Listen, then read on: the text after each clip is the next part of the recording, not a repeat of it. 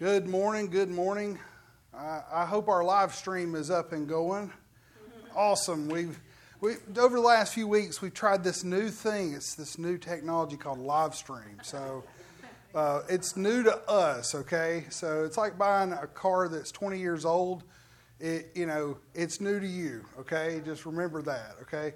But we've had a great week this week. We went and did Food, Fun, and Sun Part 2 with the Gullion edition. My wife's family, we had the 6 or the 5 or the 4 and the 2-year-old. So Ethan and Noah, they were everywhere. It's starting to prepare me for grandchildren, I guess, because my 20-year-old's about to get married and my 16-year-old. I know that I'll get a grandkid sometime after she gets married in October, praise God. But, my whole week was spent with these little monkeys just all over me. And so we went to the pool and they're on me. They're playing with my son Caleb. It was phenomenal. We had a great time. I ate way too much. But I hope y'all had a good week too. I got to rest up and I got to think about some things this week from our past weeks, faith discussion. We had a lady that got saved last week, and I was really praising God for that because since we've started the church, I've mainly had Christians that have come to the church. And it's amazing when you have somebody who's not a Christian that comes to the church and the Word of God works on them. And they completely have a transformation right there in front of your eyes. It was so amazing. So, this morning I'm going to talk about faith unto salvation because, we have to have faith. We have to have faith to believe. We have to have faith in order to do the things that God has called us to do. We have to have faith in His promises. But you know what? We also have to have faith unto salvation. And the thing is that salvation is not a one-time deal. You may go, Dusty, well, I thought salvation was a one-time deal. Well, no, you got saved one time, but you're constantly renewing your mind. You're constantly having to propagate God's Word into your heart. And we're going to see some of that today. But I want you to be encouraged this morning that as you're going through your life, and you know what? You get saved one time, and you have salvation that comes to you every single day. I look at it from my perspective that every single day I get to believe God again. I get to believe God again. His promises are yes and amen. Well, He just doesn't say yes to us one time. He says yes every single day. Every day when you wake up and you say to yourself, you know what? I don't know if I can do it today, Lord. He goes, yes you can. You will do it today.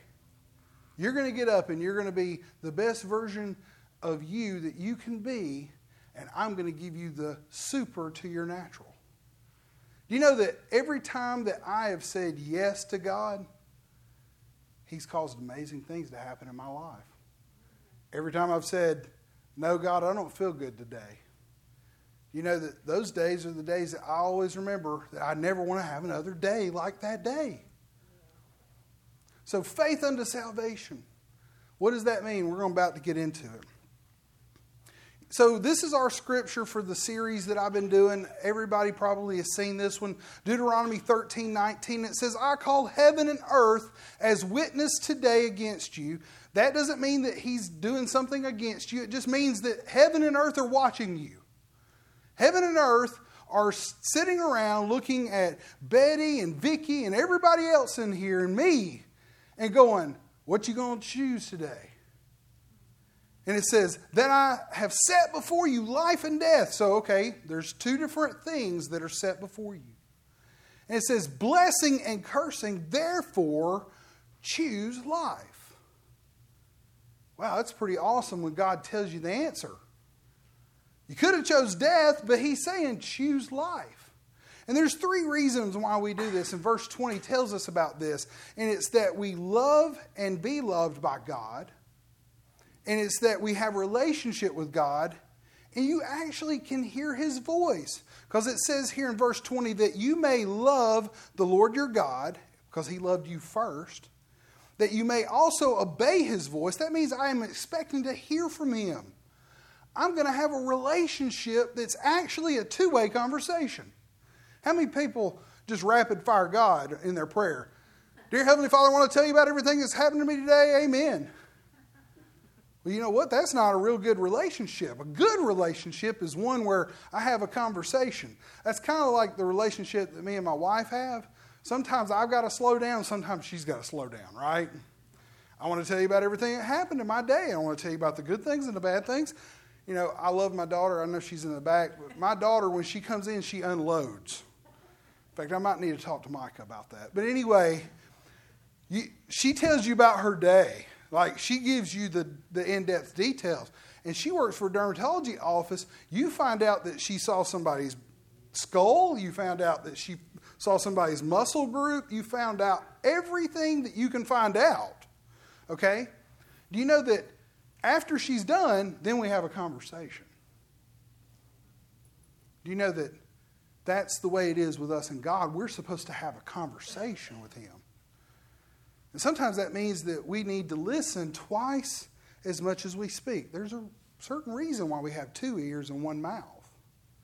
Is that we're supposed to be listening twice as much as we're speaking. God knows your problem before you even spoke it. God knew your problem before you even had the problem. You know, I think most of the time we need to be thanking him for his promises and not talking to him about our problems. You know, if we spent more times talking about our promises rather than our problems, then we wouldn't focus so much on the problem. We would be focusing on the promise. You know, it's like I've been saying this whole time. You know, I got Brock over here. If I take something and I throw this water bottle at Brock, and I hit Brock with the water bottle, he decides he's not going to catch it. It just hits him right in the head. Well, you know what? He didn't receive. Yeah, I think that's the way it is a lot of times. I think God is giving us things, giving us opportunities, and it hits us in the head and falls down. You know, I'm going to give you a big praise God this week.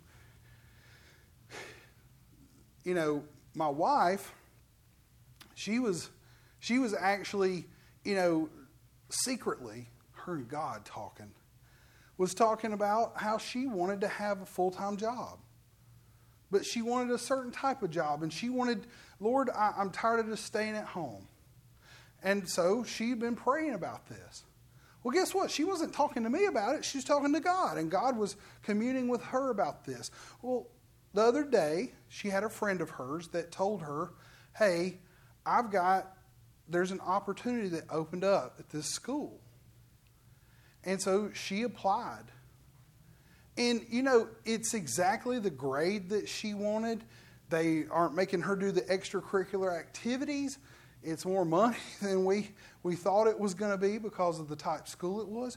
Do you know that was an opportunity that 2 or 3 weeks before she wouldn't have taken? The opportunity would have hit her in the head and fallen down.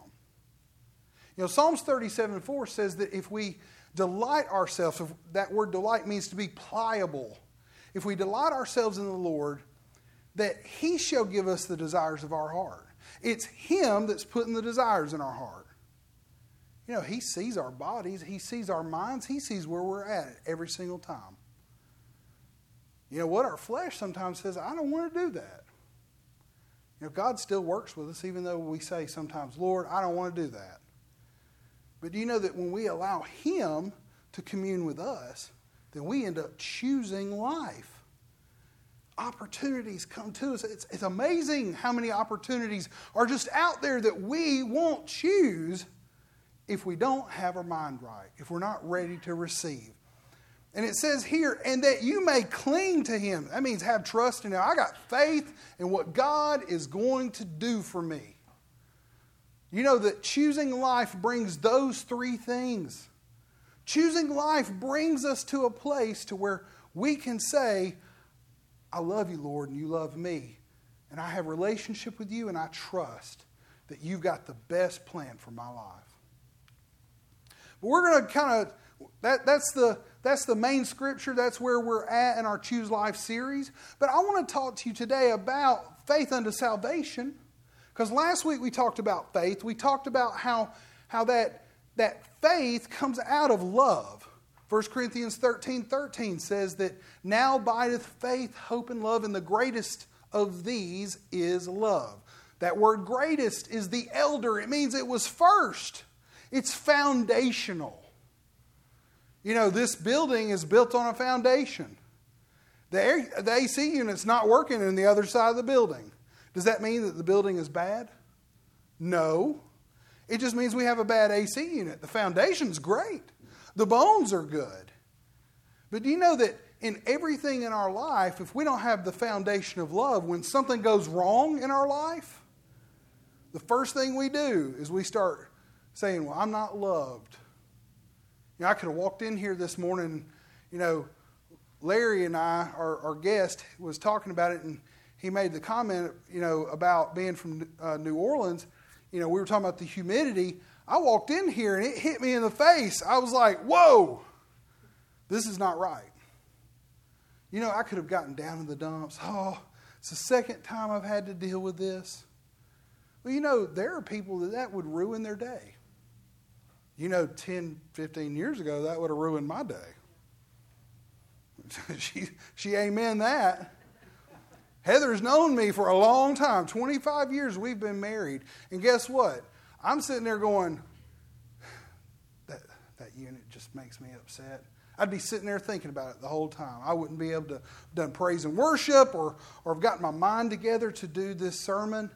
That was just the way I was. But do you know that every single day I renew my mind?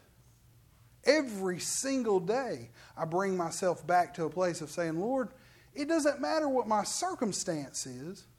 What does your promise say? Foundationally, love is holding me up. It's undergirding me.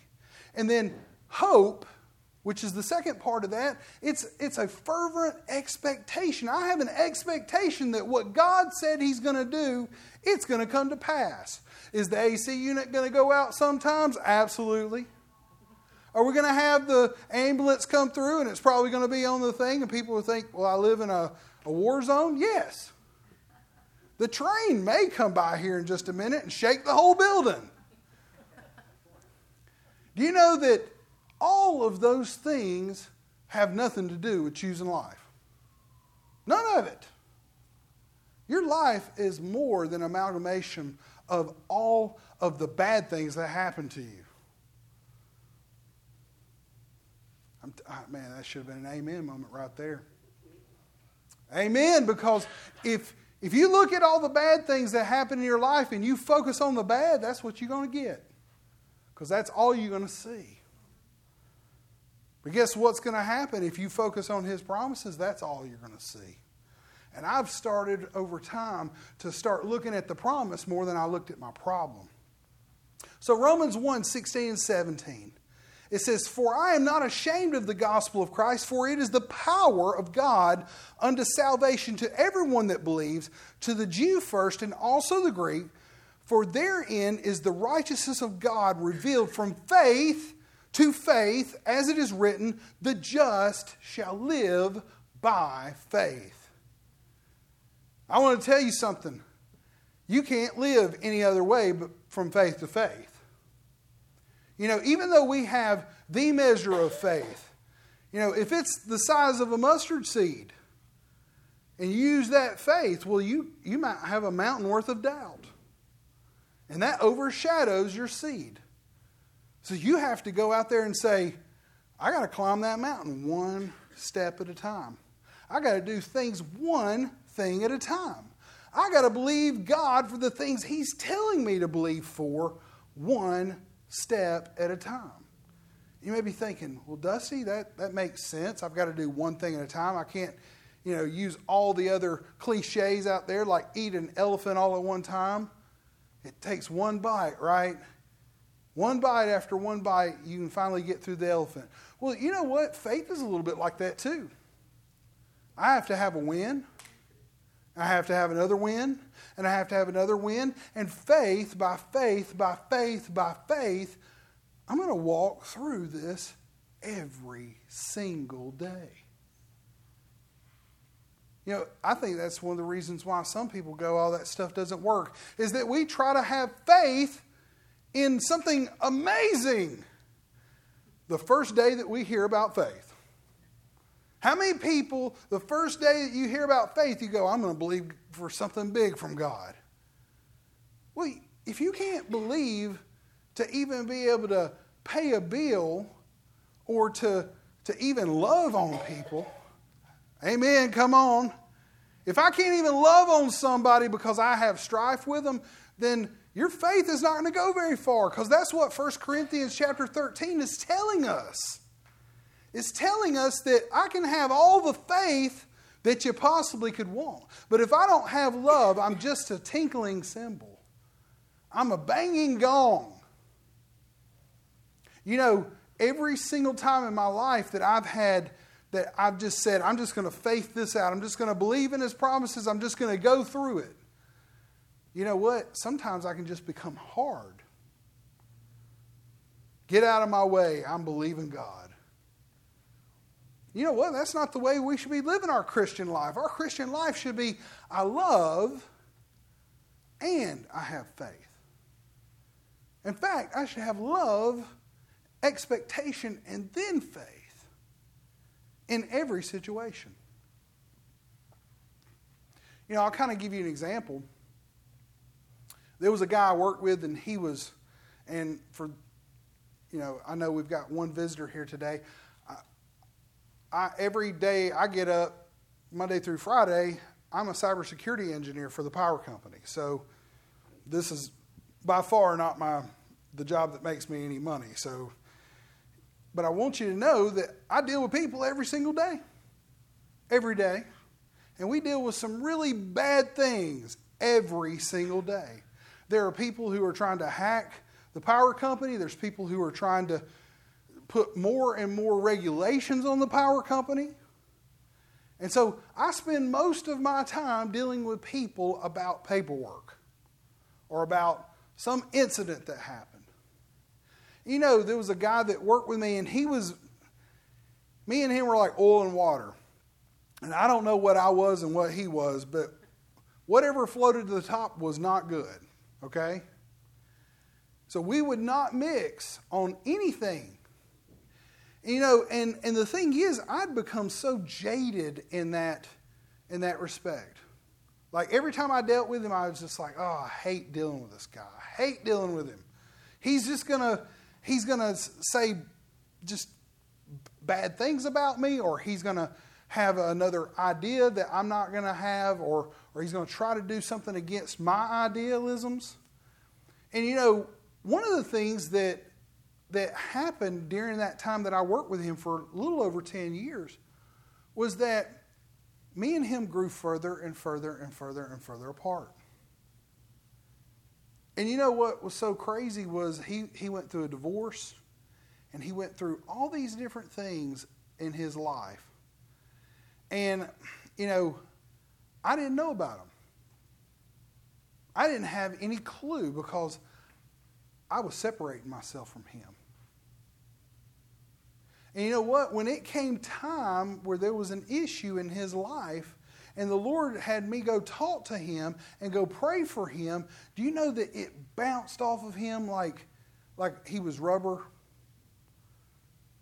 You know why? It's because I had no relationship with him. I didn't have any love with him. So faith was out the door. Expectation wasn't even there. You know, and that person's done moved on. But you know that the Lord actually used that and told me, He said, you have become a tinkling cymbal and a gong to this person. And I was like, all I did was just live my life. He was the one that was doing this to me, Lord. You know, I decided I was going to give the Lord, a little back talk. You know, the Lord's really good when you give Him back talk, because He'll turn right around and He'll go, yeah, but how about that time when you decided to do something against Him? Whoa. You're starting to highlight all the things that I did, Lord? Yeah. You know that becoming hard and not having the ability to choose life and love and have expectation with people, it creates a barrier. Your faith will not work with that person. Your faith won't work in your situation if you won't give yourself the opportunity to open up to people. I'm telling you, this is important because if you don't have love, then you'll never get to the faith part. His promises won't work in that situation. Now, did they work in other situations? Absolutely. I had great relationships with people. I had great relationships with God. Other areas flourished. But there was actually a point in my life where I needed to minister to that guy and I couldn't do it. And it was because of my own stinking thinking. Amen. I know this got really dark and hard real quick. So let me try to build us back up. All right? I'm going to try to turn us. Let's get back over here to what I was going to say. All right? It says, "For I'm not ashamed of the gospel of Christ, for it is the power of God unto salvation." This word salvation is the word soteria. And this word soteria, and I've got the Greek over here for it. It says soteria in the Greek is peace, health, prosperity, and righteousness. Now, most people take the word saved and they take the word salvation and they combine them together. But they're two different words. One of the words is soteria for salvation. The other one is sozo. In fact, we've got this word sozo for saved, and it means to preserve or to make whole. And we'll kind of talk about that a little bit. But I want to focus more on the salvation part of it, because I believe that most people that are here in this building, and maybe even the people that are watching us live on Facebook, that they're saved. But they don't have salvation in every area. And we'll talk a little bit more about that. But what I've got here is salvation is the first step to choosing life. What does choosing come from? It comes from our mind, our will, and our emotions.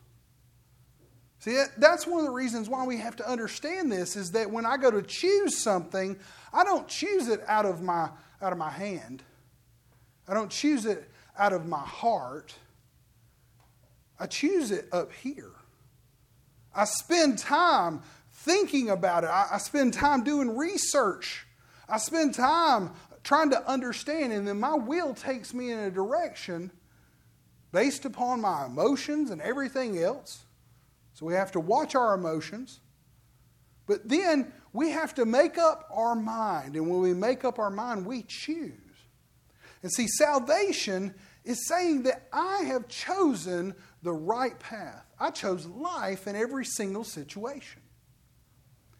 You know, if you don't know peace and health and prosperity in your life or in a situation, how about this? How about you're having a problem in your life, but you're having great victories over on this other parts of your life? And I'll just give you an example. You know, you may be financially able to pay your bills. Everything's great. That's awesome for you. But every single day you wake up and you have depression. Or you have sickness in your body. Do you know that those are the kind of things that you have to sit there and meditate on God's Word and His promises for those things? You may go, "Well, Dusty, how do I do that?" Well, 1 Peter 2:24. Everybody's going to get sick of this because I always say 1 Peter 2:24 when it comes to health. But Isaiah 53:4 said that we were going to be healed, and that was looking towards the cross. 1 Peter 2:24 says that by His stripes we were healed. That's right. Back at the cross, Jesus took on the stripes. Jesus took on all of those things to give us a promise from the cross onward. That means 2,000 years ago, Jesus did something, and now we have a promise. But Isaiah 53:4, because people will pull that one, it says that we will be. See, that was a promise that was in the future. That was a promise for us coming to the cross. Now, when we go to 1 Peter 2:24, we basically say, by his stripes we were healed, and if we were something, that means that in present tense form, Miss English teacher, am I right? We are health. You know, I wake up, and after I've like cracked my back and I've done everything, and I'm like, oh, this is so bad. My hair's all over my head. We were actually talking about that too because of bald heads. I have to take my comb over and make it look better, you know, get everything going. I got my little yarmulke. People don't think I'm Jewish, right? Because I'm really not. But I've got this little spot right back here. It's my yarmulke, you know. But see, that's the thing, is that every day I get up and I do something, and I look in the mirror and I say, you are health, Dusty. It's important. It is absolutely important. So if you don't know peace, health, prosperity, or any of the other promises of God, then those are areas that God wants to have salvation for your life. He wants you to renew your mind. He wants you to have the opportunity for you to get those promises all in your mind, your will, and your emotions, and down into your heart. You know, righteousness is a part of this. You know, righteousness basically just means that I have right standing with God. That me and God are good. I got saved. I got all the things that God gave me through Jesus Christ. And that means that now I'm in right standing. It's like an accounting term. If you ever taken an accounting class, everybody says, you know, oh my God, accounting, we've got to do math now. But you know that every time in accounting, they always said to reconcile, to make your checkbook, to make the budget balance. Okay, well, if my budget needs to balance, then I need to be in good standing. Because if I have a deficit, now it's so much better when you have an overage, right? But when you have a deficit, well, then you're not in right standing. You got to go find some money. Or you're going to bounce a check. Do you know that God says, hey, I've given you the check and I've made you in right standing with me? That means that I'm actually writing the checks for you. Every time there's a deficit, I just put more money in your account. That's what Jesus did. Was that in 2 Corinthians 5:17, it says that we become a new creature. It means our spirit man. We're a three-part being. For those that haven't heard my teaching on this, but it's in the Bible. Please go back. I know I can't teach all the things that I need to teach for this, but you can go back and listen to the podcast. We have our spirit, soul, and body teaching on there. But our spirit man died when Adam ate of the fruit of the knowledge of good and evil. Do you know that when that happened, we got to now say, well, I'm either going to believe or not believe something is good or evil.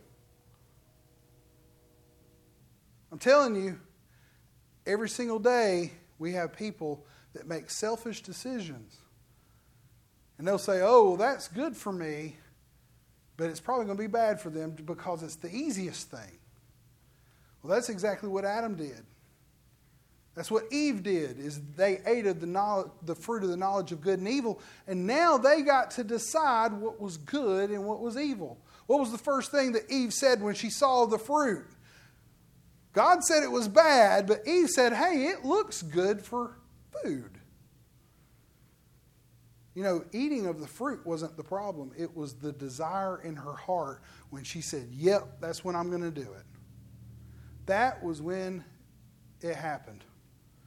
The fruit itself was, I no longer believe God anymore. Whether it was a pomegranate or it was a pear or it was it doesn't matter. If God said that chair right there is no good for you, believe me. And you said, I'm going to go sit in that chair. You know, Andrew Womack, a guy that he started the Bible college I went to, he, Charis Bible College, he basically said that he did an experiment with his kids. And he went, and there was all these kids. There was 5 kids that was at his house, and he said there was this flower that it was like a little, like a daisy or something that had popped up in the middle of the yard. And the kids were outside and they were playing. They had no clue about the daisy, didn't care about it, nothing. Said, he walked out there and he said, "Hey kids, I don't care what you do the rest of the day, but you're not going to spit on that flower." He goes, and he turns around and says, "Y'all have fun." Closes the door and he goes, looks out the window. You know what happened? Automatically the kids went over there and spit on the flower. You know why? Because they wanted to know what was going to happen. It's inherent into us that our will always tries to test some boundary. There's always a boundary that we have to want to test. And see, that was the thing, was if they had just believed God, if they had just believed, they wouldn't have sinned. Do you know that that's one of the reasons why he took the same exact mindset when he went to Jesus, and he said, if I will put all of the sins of the world on Jesus Christ, and if you just believe upon him, then now all of your sins are forgiven. Whoa. He didn't say you couldn't do something. Now he says you got to go do something. I got to go have faith in Jesus in order to have my sins forgiven me. That's one of the things that I believe is so amazing about God's Word is when we got completely born again, that our spirit, soul, and body, our spirit man got completely saved. In fact, Ephesians 1:13 says that we were sealed with the Holy Spirit of promise. That basically means that he remade us and he vacuum packed our spirit. So now you're saved. You don't have to worry about you and God, but now you got to have salvation for this up here. How many people says, "I don't believe you, Dusty. I want some challengers"? How many people say, "I don't believe you"? Because I'm about to give it to you. Both barrels, all right? Because we're going to talk about why God showed up in a way that he did and why Paul actually wrote some stuff. It's amazing. If you tie these things together, you start seeing that God not only saved our spirit, but he also wants to save our soul, our mind, our will, and our emotions. How many people have heard of the whole armor of God, right? This is very amazing the way that this thing was put together. And you think, well, man, Paul is just, he was just smart. Paul was just a smart guy. Well, I'm going to show you here in a minute that Paul had nothing to do with this. Paul actually was going back to the Word in order to get this concept.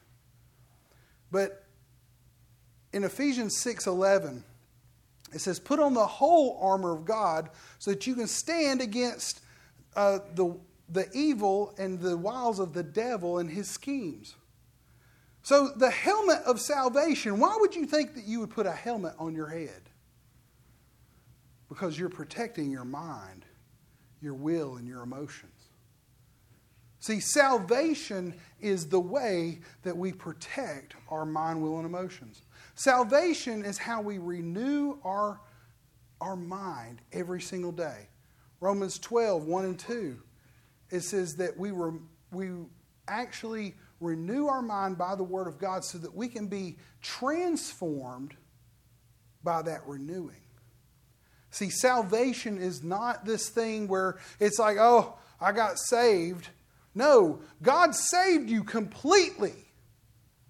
When you said Jesus, all you had to do was just say Jesus and believe, right? That's what Romans 10 tells us. But you know what? We still have our stinking thinking up here. How many people, when you got saved, you still wanted to do bad stuff? I know I did. I was really wanting to do some bad stuff after I got saved. You know that after I got saved, it was like the Word of God kept telling me, hey, you don't need to do that anymore. The Holy Spirit would go, you don't need to do that anymore. And then I would start being renewed in my mind, my will, and my emotions. So I no longer was just dragged around by my own lust and desires. Do you know that the helmet of salvation here, by putting the whole armor of God on, gives you that ability to say, I can change my mind. I can change it by the Word of God. The Holy Spirit can change it. But see, our mind has to be completely renewed. It has to be protected and have salvation change us. I get changed every day, guys. See, I'm not getting reborn again every single day when I renew my mind. And see, I think that's the problem that we have. I don't know about in churches y'all have been in, but I've been in churches where I think this is the two salvations or the two saved mindset. And there's people that will talk about being backslid and oh, well, you've lost your salvation if you've committed one sin. No, God did away with that with one rebirth. Your spirit man has been as good as it can be. I mean, you're connected to God now. In fact, in my spirit, soul, and body, I actually do this as a bubble level. Because the little bubble in my bubble level is my mind, will, and emotions. And whatever I focus on, that's where my mind, will, and emotions are going to go to. But when I got born again, it tethered me to God. I have a chain. The Spirit of God that's on the inside of me that's been recreated, that thing is connected directly to God. In fact, most people go, well, Dusty, I don't know if I believe that. Well, Luke 17, the disciples asked him about the kingdom of God, and Jesus turns around and tells the disciples and the Pharisees that was sitting there that he said that the kingdom of God is not without. It's not something that I look for because it's within. He said the kingdom of God is on the inside of you. When you got saved and born again, the Spirit of God was recreated like a new creature on the inside of you. But your mind was still the same old stinking thinking. And every single day for the last probably 30 years of my life, I have had to change my mind. See, the salvation of the mind is an everyday thing. I constantly change my mind. You know, sometimes I have things that happen to me. There's circumstances that happen in my life, and you know what happens? The first thing that comes to me is, well, I'm just never going to make it. And you know what? The Word of God comes back to me and says, no, you can do all things through Christ Jesus that strengthens you.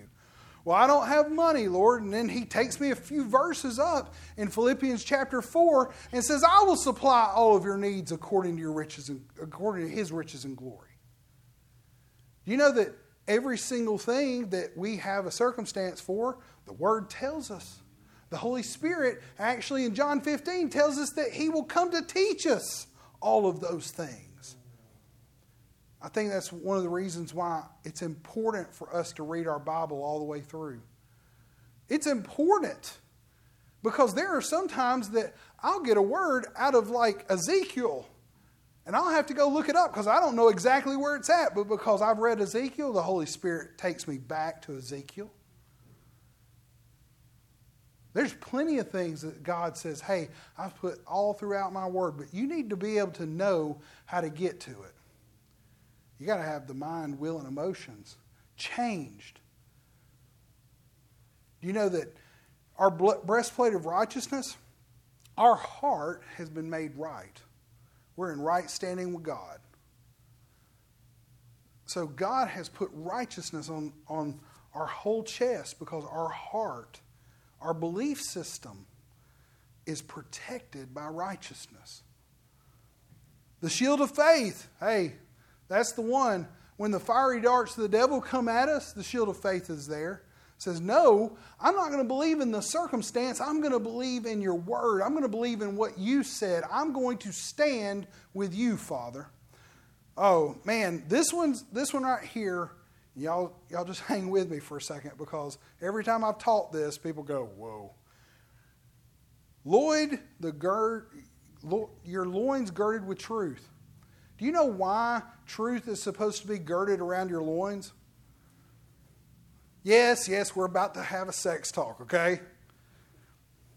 Do you know that the only thing that a man can produce in order to reproduce is seed? Sperm. Oh, I said sperm in church. Everybody goes, "Whoo, I got to run out of here now." No, but this is the truth. This was an actual idealism about we have to protect our seed, the things that come out of our mouth, the words that we speak, the way that we react. And it's a way of showing us that this is the seed that we bear. Now, I know that you're sitting there going, "Dusty, I don't know if I understand that." I'm going to rewind. I'm going to say it again. See, we have to, whatever produces seed in our life, which is what we say, it's how we say it, it's the words we speak. They're seeds that we plant. Where do we plant them? We plant them in our heart. We plant them in our mind. But the only thing that shows us specifically of the seed that man can plant in a physical form was our loins. See, what we have to understand is that in everything that we do in our life, we either can tear down our crop or we can build it up. You know, I have 2 kids that came from my loin. Ooh, that's every time I say stuff like this, I kind of feel like people are going, "Okay, Dusty, let's get off of this really quickly, okay?" But you have to understand that God's not bothered by biology. What God is bothered by is when we just throw our seed out there and we don't care. I got 2 kids. What if I didn't parent them? See, I have to teach them truth. I have to influence them in ways that are going to create truth in their lives. Well, see, that was a mindset that when Paul put this down, he wanted people to see it and go, "I understand that the things that I plant in life, that I have to plant them in truth." Because I can plant things that are in deception. I mean, hey, I can go and take a corn seed and I can go put that in the ground, but I can go and put a thistle right beside it.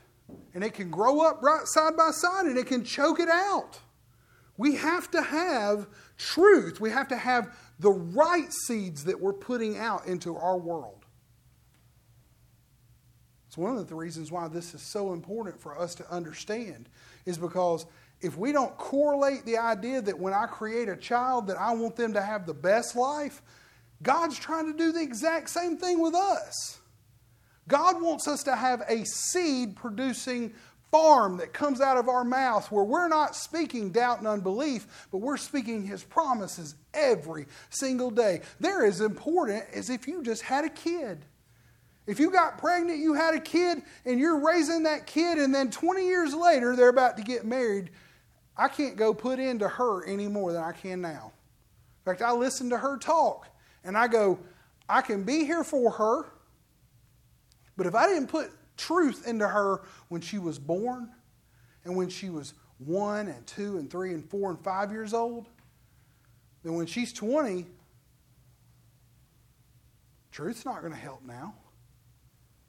Not unless she decides it, because she now produces her own seed. She's old enough to do that. She's beyond the age of accountability. I no longer get to dictate what goes on in her life. You know, the same thing with us. Sometimes we plant seeds in the ground and those things just go everywhere. And some of them are bad. And it's because we didn't tend to our garden when we were supposed to.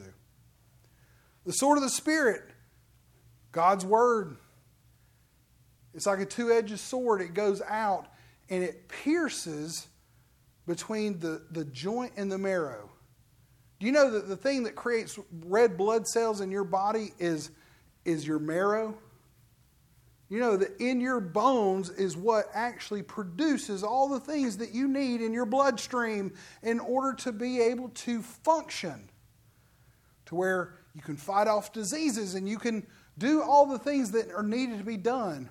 The Word of God gives life like blood gives life unto your body. See, the Word of God pierces and goes through and says, I'm going to root out all the bad stuff and I'm going to give life to the good stuff. Feed shodden with the preparation of the gospel of peace. I've already said this before. Our feet, when we walk into a bad situation, we're peace in that situation.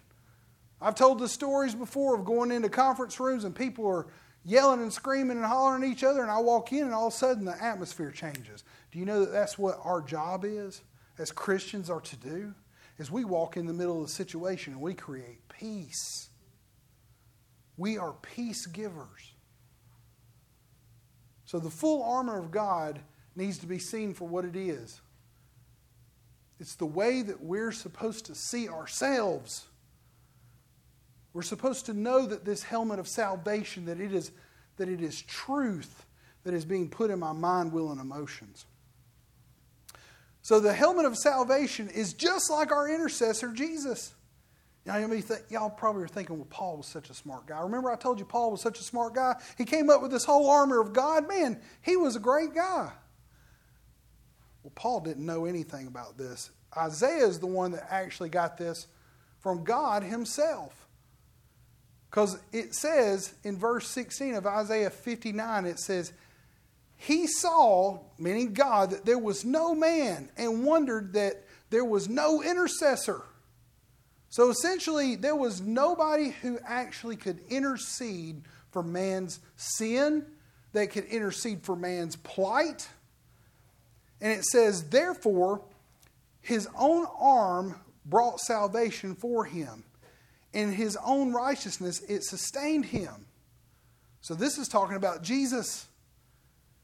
There was no intercessor for people. We needed an intercessor. But we needed an intercessor that could actually stand up and they didn't have to lean on someone else. We needed an intercessor that was so righteous in himself and he was so much like God, because he was, that now he was able to intercede for others. And it says here in verse 17, for he put his righteousness as a breastplate. Starting to sound like this whole thing that Paul, I think Paul went and got the copyright for it, right? It was his right to copy because it was in the Old Testament. But it says, for he put his righteousness as a breastplate and his helmet of salvation on his head. Wait a minute. I thought Paul wrote all that. No. Jesus was the man. Jesus was the intercessor. Jesus was the one that we look to and say, that man had the full armor of God on. In every single way, he was untouchable. Didn't matter what they brought against him. Jesus, they would come and they would try to stone him or push him off a cliff, and Jesus would just go, you boys ready to go? And they'd walk right through the middle of them. You know that God's calling us when people are screaming and hollering and giving us the lip service. We just walk right through the middle of them. See, when we put on the full armor of God and we have our mind, will, and emotions completely and totally changed, it doesn't matter what people say about us. It doesn't matter what the circumstances says. We are going to win. We're going to go through the midst of those that are trying to stone you. I've seen this happen over and over and over in my life. I should have lost my job. I should have lost everything over and over and over in my life. And you know what? Every single time it gets bad, I just decided to just believe God. What does your word say, Lord? Now, this is the great part. How about a build-up moment, okay? It says, he put on the garments of vengeance. That means that he avenges us. He He created the ability for us to have that avenger on the inside of us. How many people seen the Avengers, right? You know, you go out there and you got Iron Man and you got the Hulk and you got all these people. Well, that kind of power is on the inside of you. The power that avenges you lives on the inside of you. Jesus created that to intercede into every situation in your life. And it says, for clothing, and was clad with zeal as a cloak. You know that this is one of the great things about our salvation is the fact that He didn't leave us just wanting. He gave us something to put on. We put on the full armor of God just because of who we are in Him. You know, it's like a name. My last name's Cornelius. Do you know that it doesn't matter what goes on in life, I'm still going to be a Cornelius. Even if I went and changed my name, went down to Shelby County down here and changed my name, I'd still be from the bloodline of Jack and Jeannie Cornelius. Biology's going to win. It's going to happen. Do you know that there's something about what we're clothed with? And we're clothed with His righteousness. He put His name on us. He adopted us into the fold. In fact, it says here in 1 Thessalonians 5, 8 through 11, it says, "But let us who are of the day be sober, putting on the breastplate of faith and love, and as the helmet of hope of salvation. For God did not appoint us unto wrath, but to obtain salvation through our Lord Jesus Christ, who died for us, that whether we wake or we sleep, we should live together with Him. Therefore comfort each other and edify one another, just as you also are doing." Do you know that our salvation becomes something that is so powerful on the inside of us in all the areas of our life that we go out and we start just edifying other people? You know, I can just edify people now because if I have salvation in my own self, it just comes out of me. The lady at Walgreens, when I'm praying for her, it was nothing to pray for her. How many people would say, "Well, I was scared the Jesus out of me"? Well, you know what? At one point in time, it did scare me. It didn't scare me the other day. Because in my heart of hearts, I knew God wanted to do something for that lady and for her mama. You know that's the beauty of salvation, is that once I change my mind about what I think God wants for me to what He actually wants for me, then it becomes a lot easier. You know, you're not in control. I'm just going to be honest with you. You may think you're in control, but something's going to control you. I'd rather have the Word of God control me. Amen. Because you can go sit at the house and you can go and get on welfare. I've seen this happen to people. You go and you think, "Oh, I'm in control." No, what if they go cut the welfare check off? I mean, if you don't go to work, I mean, everybody's probably worked in here, right? You're definitely not in control when you go to work. There's always going to be somebody above you. And you think, "Well, I own the business." There's a customer. If they all quit coming, guess what happens? You quit getting money. Eventually, you got to go talk to your boss, which is the customer. You know what? I'd rather have the Word of God tell me all of the perfect things about what He wants to do for me. So I'm going to start wrapping this thing up. We're bringing this in for a landing here. But 1 Peter chapter 1, verse 5 through 9, it says in verse 5, "Who are kept by the power of God through faith for salvation." So essentially in 1 Peter chapter 1, the church was being persecuted. Peter is actually sending this letter out to the church, letting them know, "Hey, I understand you're being persecuted. I know there's all these things going on in your life." So you can go back and read 1 through 4 right there. But essentially it says, in verse 5, it says, hey, after you've been persecuted and everything, it says, "Who are kept by the power of God." That means you are, "through faith for salvation, ready to be revealed in the last time. In this you greatly rejoice, though now for a little while, if need be, you have been grieved by various trials. These trials, they're going to come. The circumstances are going to come. Jesus didn't say, hey, you get saved and you're going to have the perfect life. You're just going to sit on a beach all the time and you're just going to drink a little drink with flowers and an umbrella. How many people want to do that when they retire, right? You'll be dead within 18 months. People need things to do. You know that your circumstances, they're going to come. But it says that you have salvation for that. It means your mind's going to be changed to where that is going to be okay. And it says here, and it says in verse 7, it says, that the genuineness of your faith being much more precious than gold that perishes, though it is tested by the fire, may be found to the praise, honor, and the glory at the revelation of Jesus Christ. It means that when we are revealed to us about the goodness of God, that it doesn't matter if we have gold, we have all these other things, that the glory of God is going to be so much greater that it's not going to burn up, that it's just going to stay with us. Stay with us. It doesn't matter what we have or what we don't have. And it says here in verse 8, it says, whom having not seen you love. So basically, he had not seen him. Peter hadn't. Though now you do not see him, yet believing you rejoice with the joy inexpressible and full of glory. So essentially, we don't see Jesus. Maybe some of y'all get premonitions and visions and all that kind of stuff of Jesus. But I've never actually seen Jesus, okay? But I believe in him. You know why? Because his word became true in me. The Holy Spirit talks to me. And I see his goodness happening in my life. And it says in verse 9, receiving the end of your faith, the salvation of your soul. The soul is just your psyche. It is your mind, will, and emotions. You can go back and look up these words. They're pretty awesome.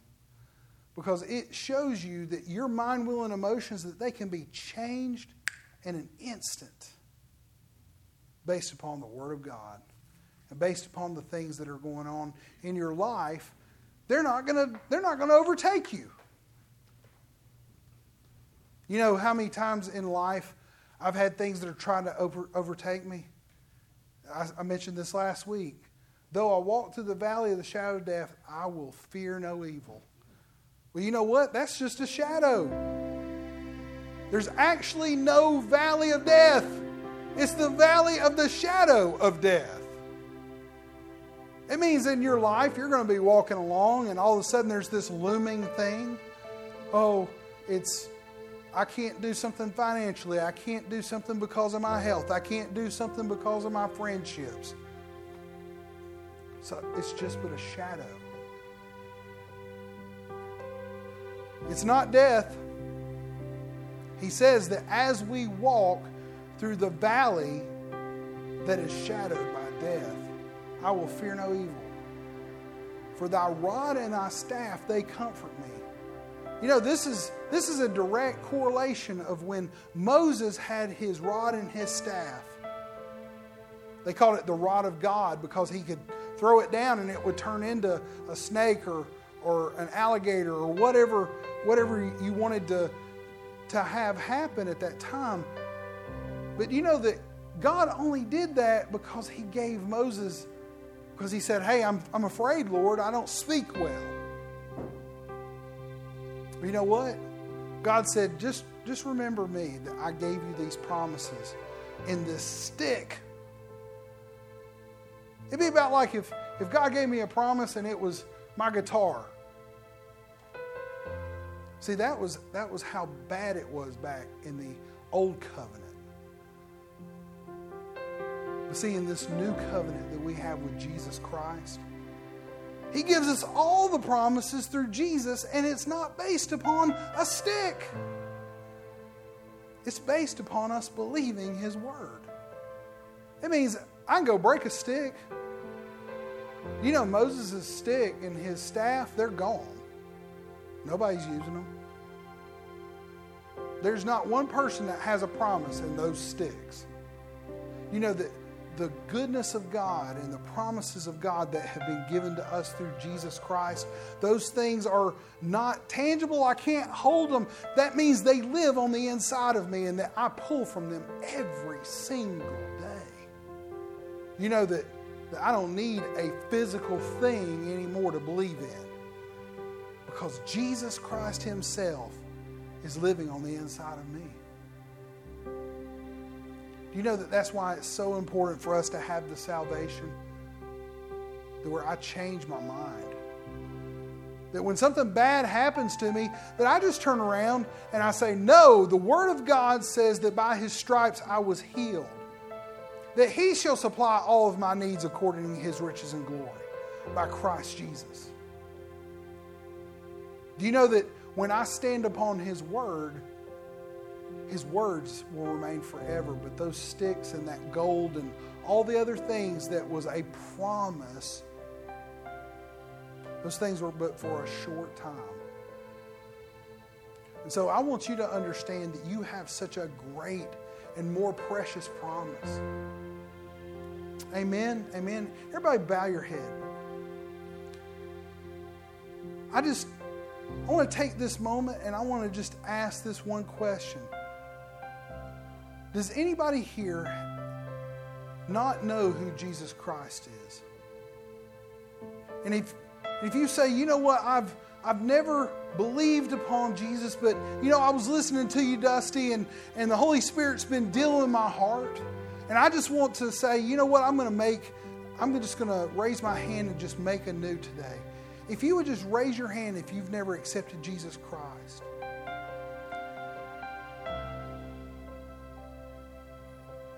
Amen, amen. Everybody here is saved, which is awesome. Praise God. Now, I'm going to ask. I want everybody to have their heads bowed. Are there areas in your life where you're like saying, Lord, I need to change the way I think? That I've not had this salvation for areas in my life. If you would, please just raise your hand, because I want you to acknowledge to God that there are areas, I've got my hand raised, there are areas in my life that I need to say, that I need to give to God every single day and say, Lord, these are areas that you need to take care of. Amen. I see those hands. Thank you, Lord, for just showing us the things that we need to change in our life and the parts of the Word that we need to meditate on and to speak, so that the truth of God, that it just flows into these situations and into these areas in our life. Father, right now I just pray to you, just giving you thanks, honor, and glory for this congregation of people, for the people that are listening on live stream. I just pray a blessing on you this week, that you go forth and that you just see people and situations change. I thank you that there's going to be opportunities at your jobs and with your families and with your friends and with people that are in stores, that you're going to be going through life, and that as you walk, that there's just going to be people that's going to say, I need something, and you have this salvation. And that you're going to be able to impart it unto people. I just pray, dear Lord, send people across their path that they can minister the love of God to. That in every situation that they're able to have overcoming power that helps others to have overcoming power. And Father, I pray over this food that we're about to receive. May it nourish our bodies. I ask you to sanctify it and thank you for it. In Jesus' name, amen. You're dismissed. Thank you.